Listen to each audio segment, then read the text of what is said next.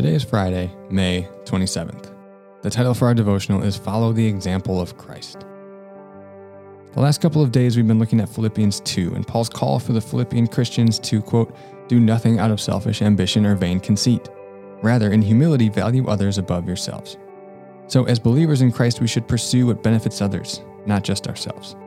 Today I want to focus on the best reason of all to live this way, and it is that Jesus modeled this life for us. So we're going to read all of Philippians 2, 1 through 11 here.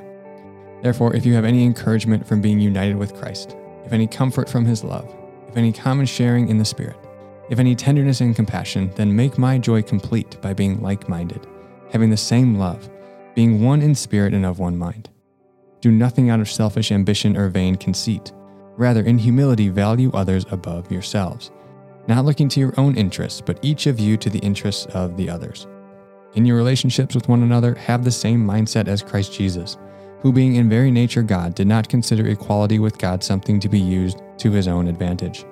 Rather, he made himself nothing by taking the very nature of a servant and being made in human likeness.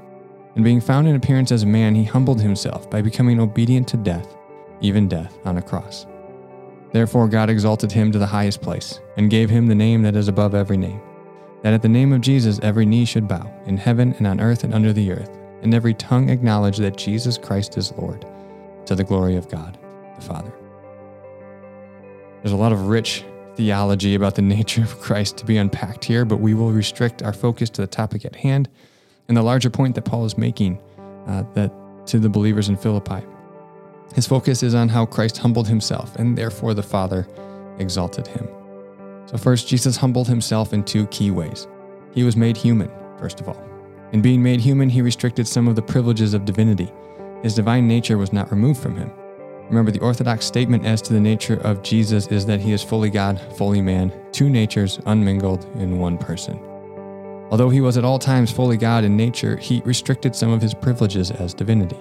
He got hungry, for example. He didn't have perfect foreknowledge of when the end would come, for example. He said at one point, only the Father knows when that will happen. He experienced physical pain. These restrictions are an expression of his love for humanity. He disadvantaged himself to advantage us.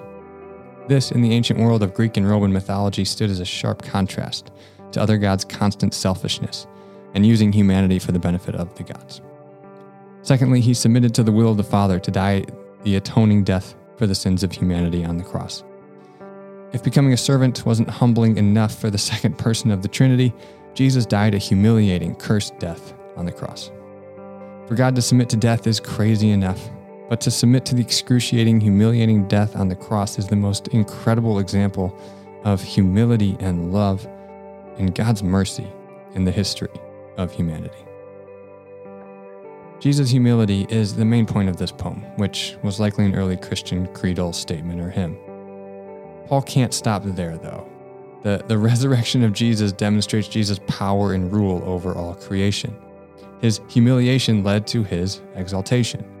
Again, this is the pattern Christians are to follow. Humble yourself before the Lord, and he will lift you up, James 4:10 says. Like Jesus, then, we don't need to pursue goals rooted in selfish ambition and vain conceit to get ahead. If we truly trust the way of Jesus is best, we are free to humble ourselves, serve others, and trust God to lift us up. Of course, we don't humble ourselves motivated by our future exaltation.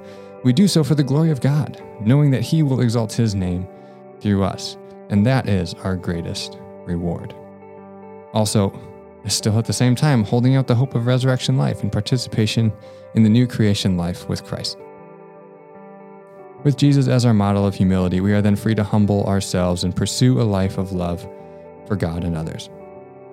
We should be driven by a desire to disadvantage ourselves and to advantage others. We are free to do what is in the best interest of another and not just ourselves. This, Jesus showed, is the best way to live.